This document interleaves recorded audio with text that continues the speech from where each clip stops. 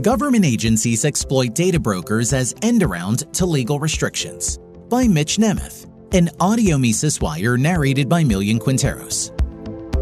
Data is sometimes referred to as today's most valuable commodity. Given the technologically focused world around us, data is generated with almost everything we do or consume. Whether you use Apple Pay to purchase goods from a retail outfit or use a credit card for your Uber Eats order. It is, in other words, largely unavoidable to create a digital footprint. This continuously produced data is often monitored, retained, repackaged, and resold to third parties, including the federal government, by shadowy organizations referred to as data brokers. A data broker is a business that aggregates information from several sources or enriches, cleanses, or analyzes this information according to Gartner. As third parties, data brokers do not have the same financial incentives to protect consumer data, because consumer data is the product and those consumers are not directly involved in the transaction. These firms have thrived in part because the United States does not have comprehensive data privacy rules. The products offered by data brokers and intermediaries have led to a phenomenon called surveillance capitalism. This industry has become so robust that several federal government agencies purchase the data brokers' products and services. In January 2022, the Senior Advisory Group Panel on Commercially Available Information delivered a report to the Office of the Director of National Intelligence. This report was only released to the public in June 2023. Key language from the report notes, PAI, or publicly available information, is no longer a good proxy for non-sensitive information. Today, in a war that far fewer Americans seem to understand and even fewer of them can avoid, CIA, commercially available information, includes information on nearly everyone that is of a type and level of sensitivity that historically could have been obtained, if at all, only through targeted and predicated collection, and that could be used to cause harm to an individual's reputation, emotional well-being, or physical safety. The Senior Advisory Group Panel also acknowledges in the report that commercially available information is generally less strictly regulated than other forms of information acquired by the intelligence community, because it is publicly available. In June 2018, the United States Supreme Court delivered its opinion on the federal government's acquisition of Timothy Carpenter's cell site records in Carpenter v. United States. A majority found that the Federal Bureau of Investigation's acquisition of cell site records was a Fourth Amendment search.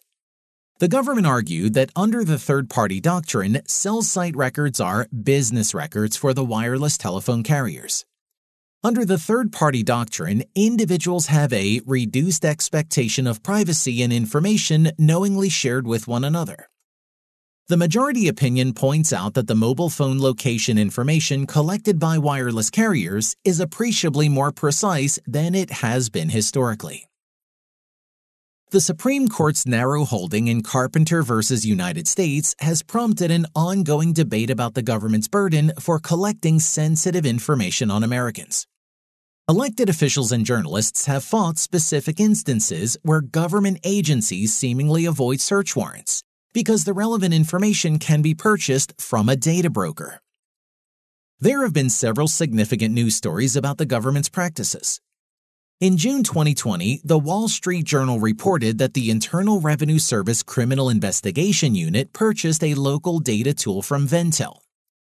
According to the Wall Street Journal, attorneys at several government agencies concluded that Carpenter v. United States does not apply because marketing data doesn't include names and cell phone numbers. However, while the data collected may be technically anonymized, the movements of a phone give strong clues to its ownership.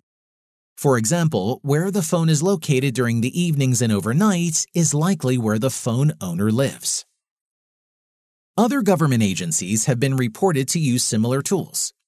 In November 2020, Vice published its investigation into Babel Street's product LocateX, as well as another company called Xmode, which obtains location data from mobile applications and sells the data to contractors. Vice noted that the U.S. Special Operations Command within the military bought access to LocateX for its overseas special forces operations. This product was described to Vice as allowing users of the product to draw a shape on a map, see all devices Babel Street has data on in that location, and then follow a specific device around to see where else it has been. In May 2023, Vice published its investigation into the United States Customs and Border Protection's (CBP) use of Babel Street's product BabelX. According to Vice, BabelX allows a user to input a target's name, email address, or telephone number and receive results such as social media posts, linked IP address, employment history, and unique advertising identifiers associated with their mobile phone. Babel Street, like other data brokers, obtains its location data from other brokers. According to Vice, ordinary apps installed on people's smartphones provide data to a company called Gravy Analytics, which repackages that location data and sells it to law enforcement agencies via its related company Ventel. But Babel Street also repackages Ventel's data for its own LocateX product. When members of Congress asked CBP what legal authority it relied on to purchase this sensitive location data, CBP refused to provide any comment. These stories demonstrate that the federal government believes it can use a credit card and pseudo-anonymized data to sidestep the Fourth Amendment.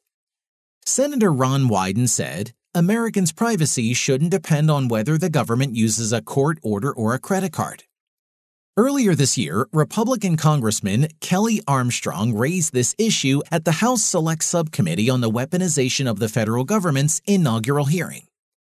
Democrats and Republicans both have reasons to fear the increasing surveillance capabilities of the federal government, especially given that the Fourth Amendment does not apply to the data broker's business records, according to law professor Oren Kerr.